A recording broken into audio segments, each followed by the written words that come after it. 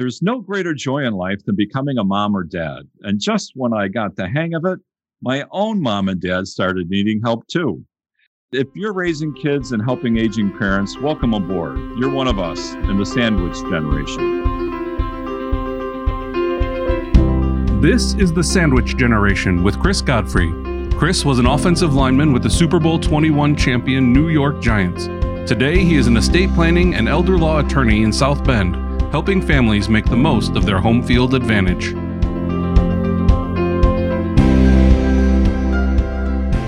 Hello, I'm Chris Godfrey, and welcome to the Sandwich Generation, where the friends of God really shine. Scripture likens the Word of God as a lamp unto our feet. In other words, it helps us to see where we're going. It contains very lofty thoughts like the Gospel of St. John, whose symbol is the eagle, but it also contains very practical advice and inspiration. Take, for example, Proverbs 31. It contains the words of a king to his son about being chaste, upright, and courageous. And it's very interesting to note that he got these instructions from his own mother, which is a great example of the sandwich generation in action. But I think this proverb is most memorable for its description of a worthy woman. An excellent wife who can find, for her worth is far above jewels. And then it goes on for the next 20 verses with really beautiful descriptions of what such a woman looks like. And at first blush, you think, gosh, she's busy, and maybe you think that's totally unrealistic. But if you're looking beyond the superficial of merely tracking her activity, you see that it's her heart that's most praiseworthy. And after considering both the behavior of the son and the wife in Proverbs 31, you simply conclude it's all beautiful. And beauty has always been of interest to our guest. She's also a bundle of energy, and that's why her mother and I put her into swimming at a young age.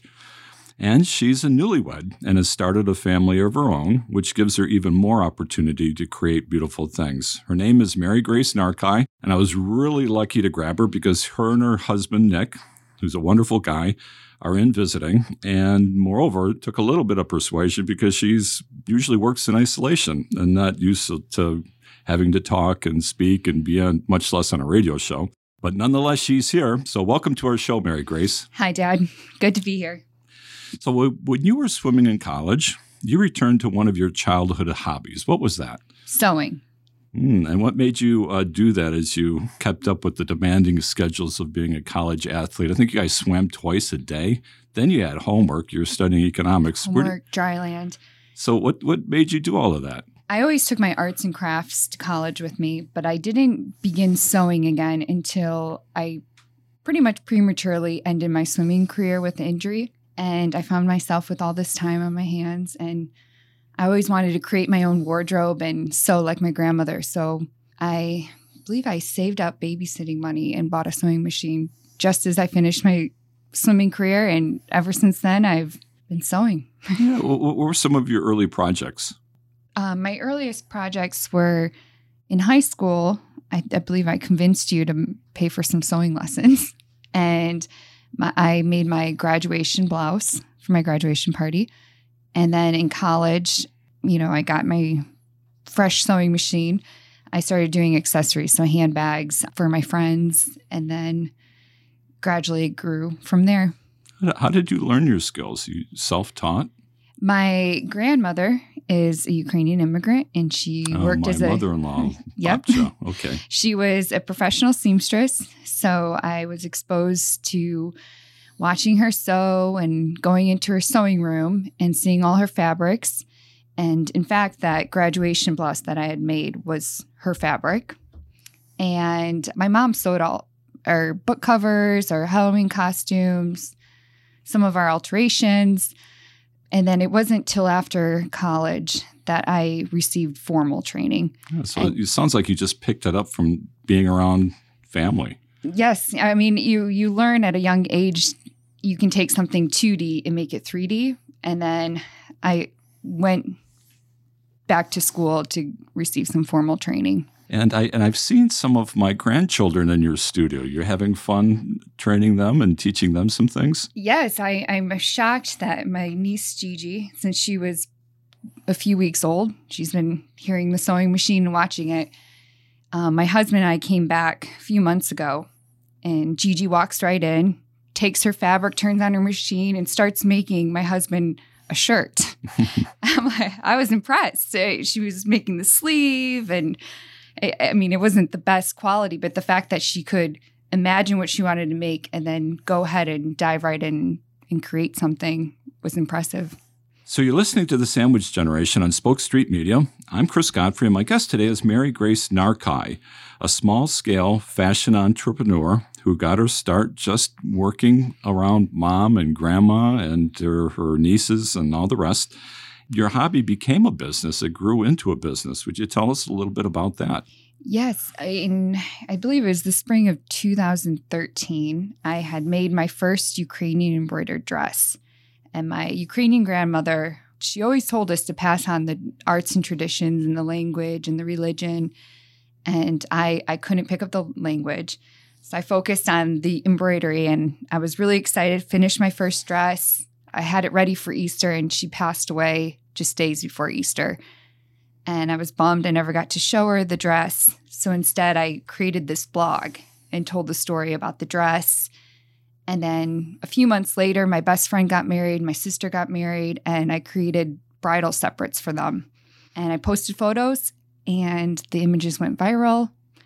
My designs went viral. And ever since then, I've been, working long hours, grinding in my studio, making bridal separates.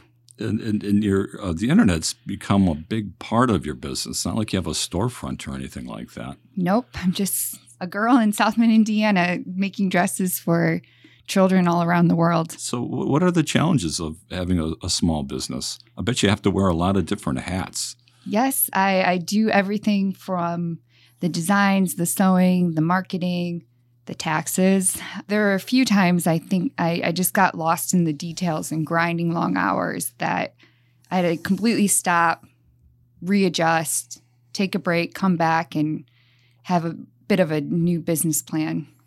Having an online business must be interesting because you kind of meet people from all around the world. Do you have any interesting stories to share with us? Yes, I've found out that some of the weddings that I worked with and made dresses for the bride, the little girls in the wedding were children of royals or celebrities. So it's been a lot of fun working with brides and people, sometimes mother the brides around the world. They all have their own way of communicating. They all have different style weddings and customs and religions. Yep. And then they send photos back and you're just shocked at who you made the dress for or even just how extravagant the weddings are. Oh, that's very nice. Didn't a large luxury designer store once contact you about selling some of your Ana Gracia products there? Yes, a couple years ago, the Bergdorf Goodman, a high-end luxury store in New York City, their buyer contacted me. I pitched my work, but due to the nature of what I do, custom work, it wasn't necessarily going to work with them. It's hard to do a third party when you're doing custom work. So it fell through, but then COVID hit. So luckily I avoided. I remember that day. In fact, we went out to New York together. I had a dinner to go to.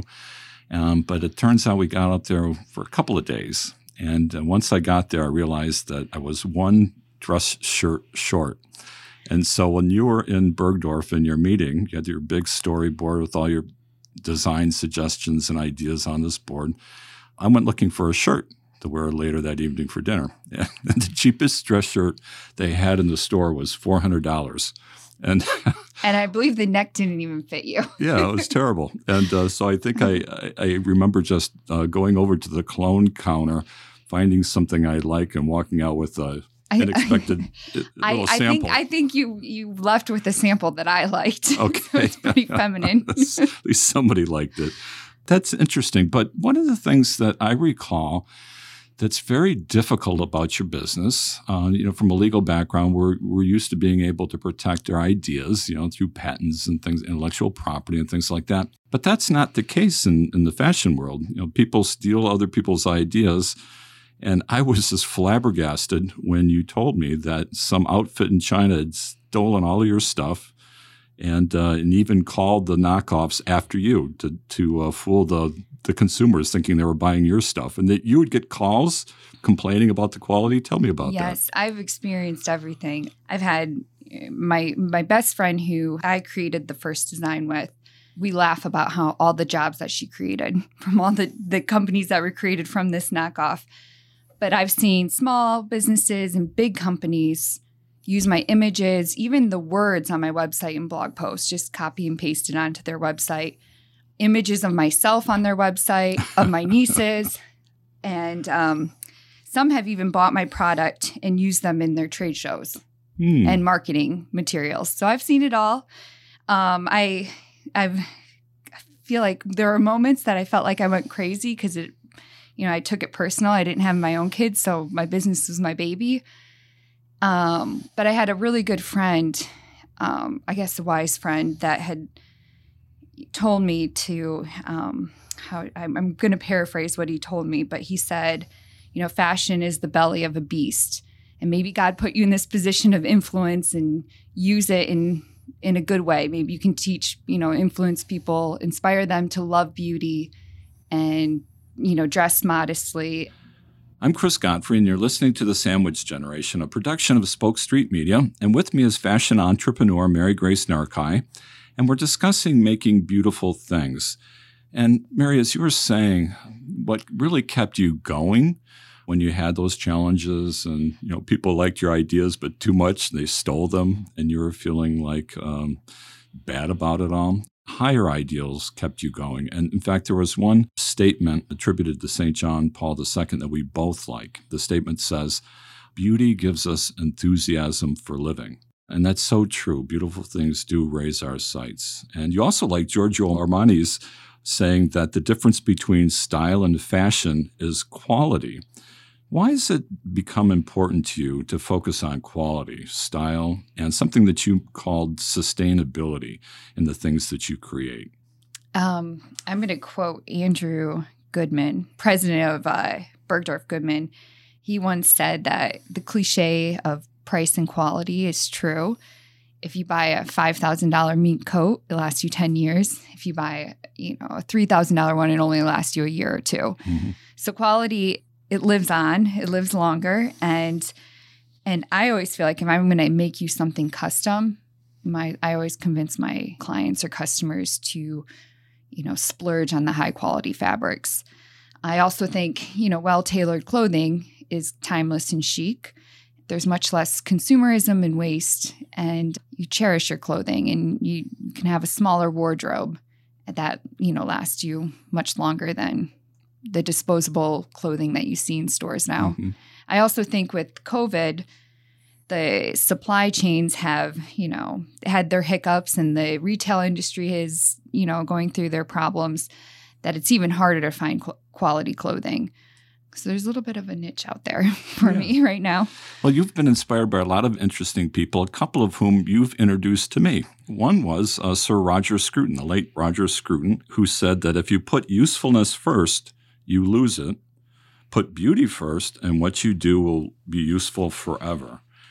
And another inspiration of yours was the Spaniard Cristobal Balenciaga. Is that it? Tell me a little bit about why he appealed to you. I think it was not so much what he created, but how he worked. Yes, he was not many people know about his personal life. He was very quiet. He didn't talk to the press. He didn't give interviews.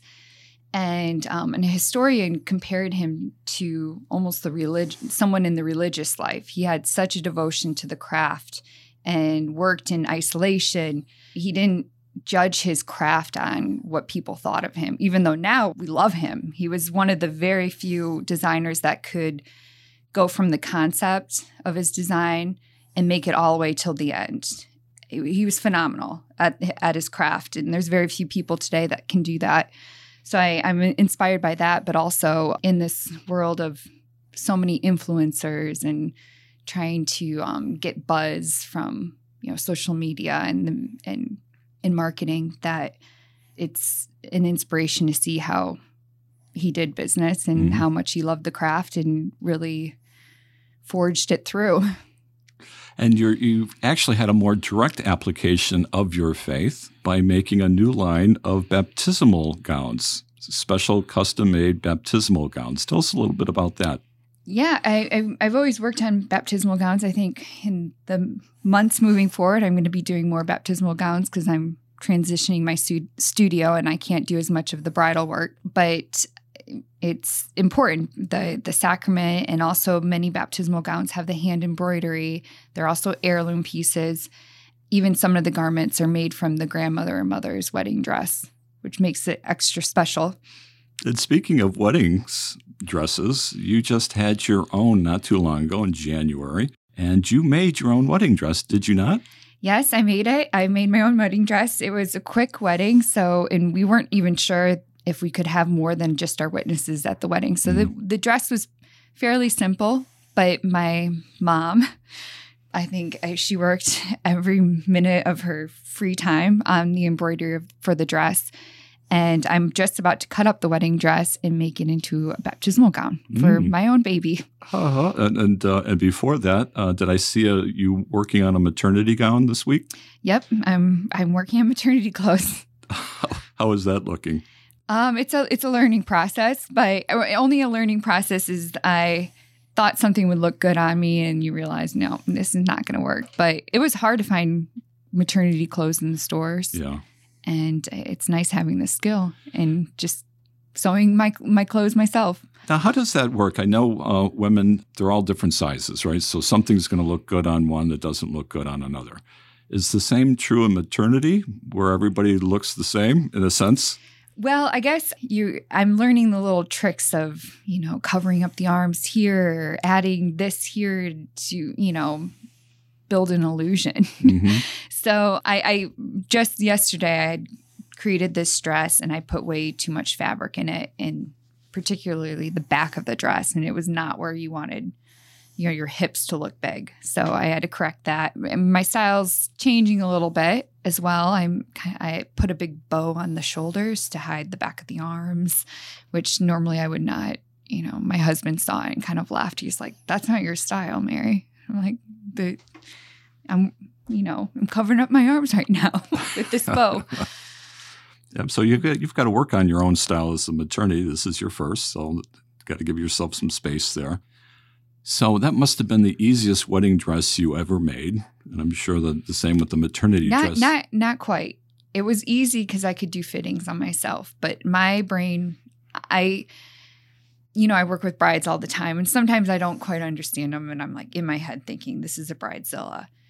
Yeah, but when I became a bride myself, I realized that you're full of emotion, you have a foggy brain, and it was, I had the idea of this wedding dress that I was always going to make, but due to time, I had to adjust it, and I kept adjusting it and changing my mind that I was almost left with, I couldn't decide what to do, and came up with the design that I did do. And if I could go back in time, I probably wouldn't do that design again. But yeah, you being a bride yourself, you realize how much stress you're under. So that perfectly describes our listenership. People who are under stress. Why? Because they're trying to serve people above them in the generational world, and also their kids as well. And so they got lots going on, not to mention their spouses and everything else. So there's lots of stress in there. And one of the secrets that the Friends of God, which is a little subgrouping of how we see ourselves, these as being opportunities to grow in holiness and closeness to God, is to make everybody's lives around us a little more pleasant. Part of that is being cheerful, making things pleasant and beautiful, which is something you've always had an eye for. And so as you head into this new life, have you found out what the baby's going to be yet? Yes, but I'm not going to announce it on here. Oh, you're not going to announce it yet, but you probably think, I'll just say it. I'll say I'm having a girl because I'm using my wedding dress for the baptismal gown. So that kind of gives it away. And you have a new little clothes horse model that you can make cute little things for. You're a little more limited when you're speaking about making overalls with suspenders and things like that for little guys. So what advice would you give to mothers right now with young girls who have lots of energy, okay, and maybe an eye for creativity? How would you encourage them to foster these latent skills that they might have? When I came back and saw my niece just walk in my studio, come up with a sketch. She created a sketch and then walk over to the fabric and the machine, all the tools, and create something. I thought that was really, really neat, and a lot of children might not be able to do. So I encourage them to do crafts with their kids, or even sewing, have them sit right there. They might not have to do anything, but just let them watch, make them think that they're helping, give them some fabric to cut while you're sewing. And it was amazing seeing my niece be able to do that, because I don't think we're really taught to think that way in school, to see, come up with an idea and create it ourselves. We kind of just spit out information back to the teacher. A little too abstract. So that was really neat. So let's see. You made your mark with wedding separates, which was that lace tutus, and with the foo-foo, whatever you guys call that stuff. Lace leotards with big tutus or tulle skirts, and I made pieces for brides as well. Yeah, did some wedding dresses, baptismal gowns. How about communion dresses? Yes, communion dresses. I've made many of those, and it's actually my favorite product to make. Most of the moms let the girls choose whatever they want. So you're making something that matches the personality, and the girls are so excited. It's their special day. And some of the communion dresses were made from the mother's or grandmother's wedding gown, which made that extra special. And then this year, I'm really excited. My oldest niece is going through she's going to receive her first Holy Communion, and we're already designing her dress. Oh, very nice. If you were to ask Gigi what she wanted right now, she would say big and poofy. And my sister just rolls her eyes and she said she has to approve the final design. We're pretty sure that my sister had this beautiful long cathedral veil that it was really cool netting. So I think we're going to incorporate that in the dress and her veil, and we'll still give her the poofiness that she desires. Oh, nice. Well, the Word of God is great at linking spiritual ideas with ordinary life. And in particular, I like the one where the housewife adds a little bit of leaven from the day before to a new lump of dough, and how it transforms the entire batch. And that's the kind of effect that people like you, Mary, that put love in what they're doing, and our listeners who put love in what they're doing and serving their young ones in their everyday tasks and duties. No matter what the circumstances, we can always make our environments rise a little bit closer to heaven. So thanks for being with us today, Mary Grace, and good luck with the baby. And if somebody would want to take a look at some of the things we've been talking about, or perhaps talk to you about a special project that they have in mind for a special day coming up, how would they get in touch with you? Yes, my business is called Anagrassia, Anagrassia. And you can order products there. But like I said, I'm taking a little break right now as I transition my personal life and my studio. But you can also go to my blog, which is marusha.com. You can get there through my website, my Anagrassia website. And that's a place where I show behind the scenes, my sewing, the stories behind some of my products. But hopefully you can go there, get inspired. Maybe you'll sew your own garment. And I also have an Instagram page that you can look at photos as well. Okay, great. Well, I'm Chris Godfrey, and you've been listening to The Sandwich Generation, where we are better because of each other. I look forward to seeing you the next time.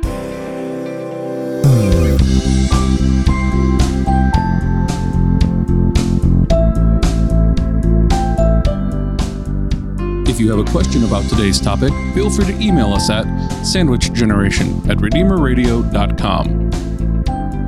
Comments by the host or any of his guests should not be construed as legal advice. If you would like to learn how to protect your stuff in 3 easy steps, call Godfrey Law Offices at 574-237-9000 or email them at info@godfreylawoffices.com. And for a free will offering, you can receive a copy of the Friends of God Rosary Booklet. Go to redeemerradio.com/sandwich and fill out the form for more information. You can download this or any other episode of our show by searching The Sandwich Generation wherever you listen to podcasts, and be sure to like and subscribe. You've been listening to The Sandwich Generation with Chris Godfrey.